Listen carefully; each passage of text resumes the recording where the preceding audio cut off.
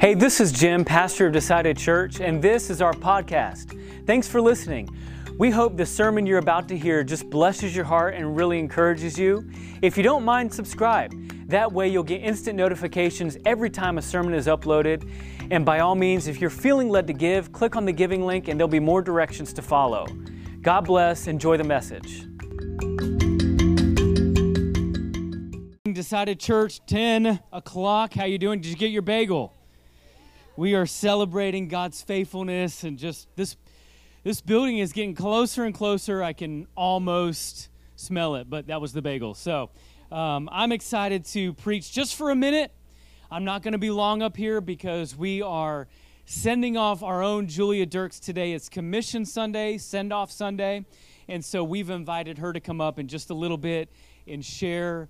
For those of you who may not know her, may not know what she's up to, we're sending out our first missionary at Decided Church, so we want to honor you and give you time to share your heart about what God's doing. So I'm up here just to whet your appetite, just to get things started for our brand new sermon series, which Serena is right, they had no clue, but it's called A Table in Enemy Territory. You know, there's 4 tables in Scripture that are all connected with a single theme. Beginning with the Passover, if you remember, that was an elaborate, symbolic family meal shared in silent urgency as the angel of death passed over households under the blood to bring judgment upon the homes of their enemies in Egypt. And then think about the Lord's table or communion. That's a celebration, a remembrance of Jesus' victorious death.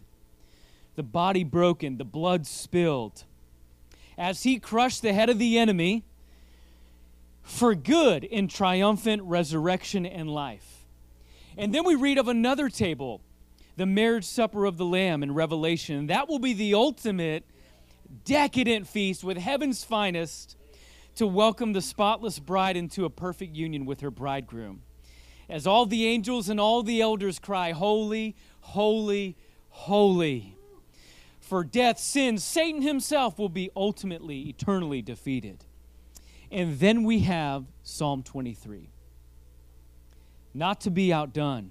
This is an invitation to dine in defiance to the enemy. It's a call to rest with the shepherd, even in the darkest shadows, surrounded by a roaring coliseum of demons and devils, licking their chops to tear you apart, yet powerless to do so as long as the shepherd of our souls is near.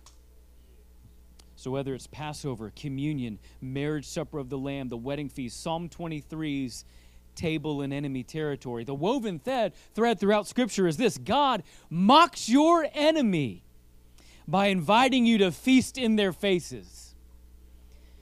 God forms, He anchors His people around tables, around meals. They're meant for remembering, they're meant for empowering, they're meant for feasting, and they're meant for resting. See, the thing about it is the devil's always blown up right after a biblical meal. And because our Western culture, we don't understand feasting, we don't take time for shared meals, we're famished for it. But why specifically a table? What power does a table hold? I believe it's the shared laughter, a shared meal. I believe it's the eye contact. I believe it's the leaning in. It's the level playing field for sure. For whatever background you came from, you have a seat there. It's the level playing field. It's a shared interest. It's the hospitality, the community, the fellowship created. God's tables are sacred. They are holy. They are an act of war. So, a table in enemy territory, this is going to be a verse-by-verse study in the most misunderstood psalm. And the challenge for you and me is to shift our perspective from seeing this through prophetic eyes, to see the kingdom warfare, to see the revelation symbolism that will defiantly trespass over all our misconceptions around this comforting funeral psalm. That's not it at all.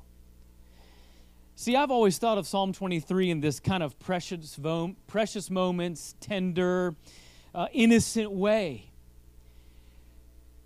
But it's actually incredibly savage. It's incredibly aggressive. And it does bring comfort, so don't get me wrong, it does bring comfort. The words bring so much hope, but it's amazingly masculine. So I want everybody to try this. I want you to say, I'm tired of the funeral. I'm ready for the feast. I'm tired of the funeral. I'm ready for the feast. That is, in essence, the heartbeat of Psalm 23. So I want you to stand to your feet. We're going to read it together, and then we'll be done. I just want to read this out loud together.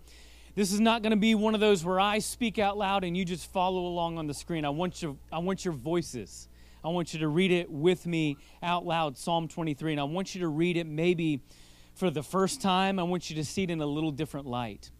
Maybe the last time you saw these words was at a funeral, on the back of a bulletin, at a memorial service, at a graveside service. And that's wonderful. It's fitting.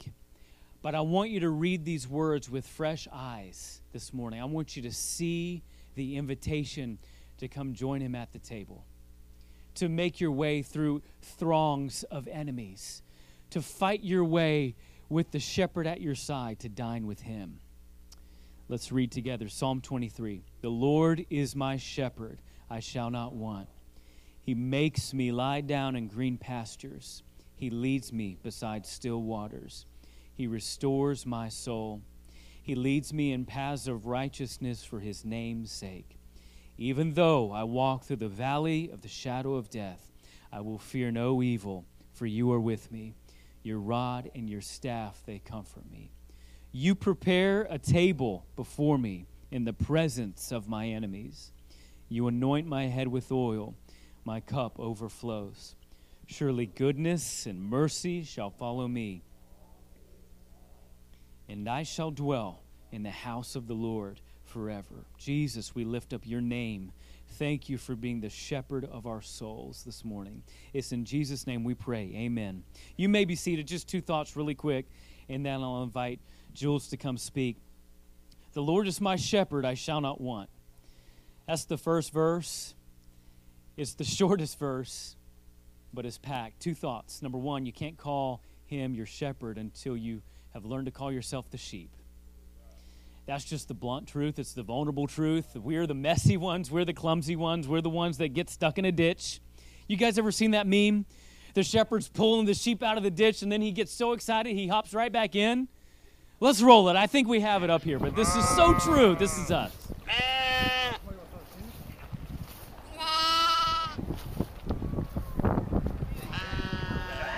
Oh, yeah. It's a great day.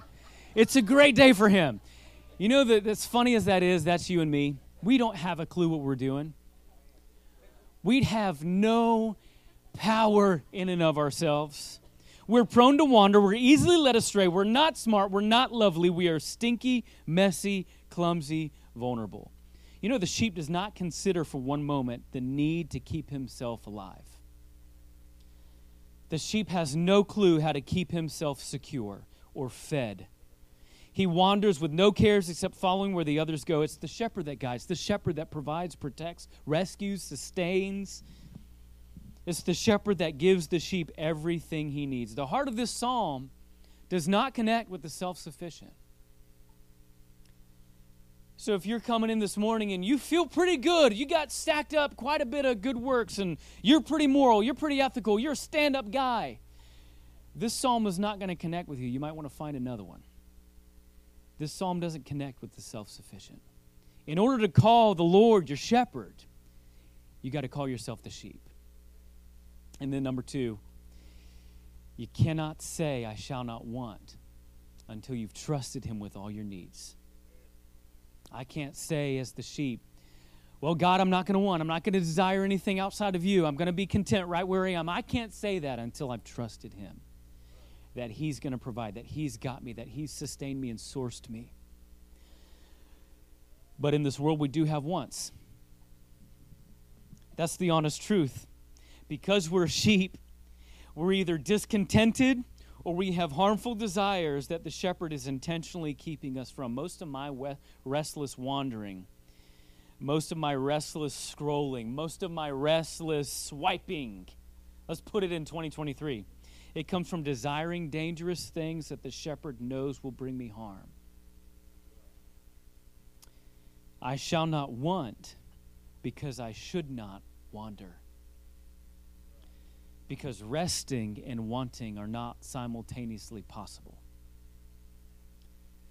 Resting is the posture of the sheep. Wanting? No. The shepherd has given everything that you need. So I want you to remind your heart this morning, I have everything I need. And if you've never come to Jesus as your shepherd, as your provider, the one who rescues you, the one who's invited you to the table, today's your day. Now's the moment. Jesus says, I've got everything you need. There's nothing worth having outside of me.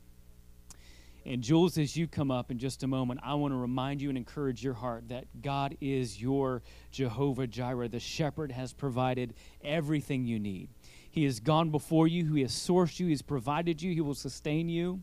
In the moments when it feels like you're alone, when it feels like you're that sheep wandering around in the desert, He is Jehovah Jireh. He is your shepherd. He is the one that clothes you, provides you, keeps you secure. In Him you have everything that you need. So let's pray, and then I'm going to ask Jules to come up. Jesus, we love you so much. Thank you for being the shepherd. Thank you for the psalm that's incredibly moving. And I pray that you would give us eyes to see the warfare that you are waging on our enemies when you ask us to trust you as the sheep and come dine with you. There's a table in enemy territory. And I think of what you're sending Jules to do. I think of the opposition that she'll face, the enemies that will be there, literal colosseums, that she can just picture times gone by where someone standing up for their faith would have been ripped apart at the seams for doing what she's about to do. And although her enemies may not be physically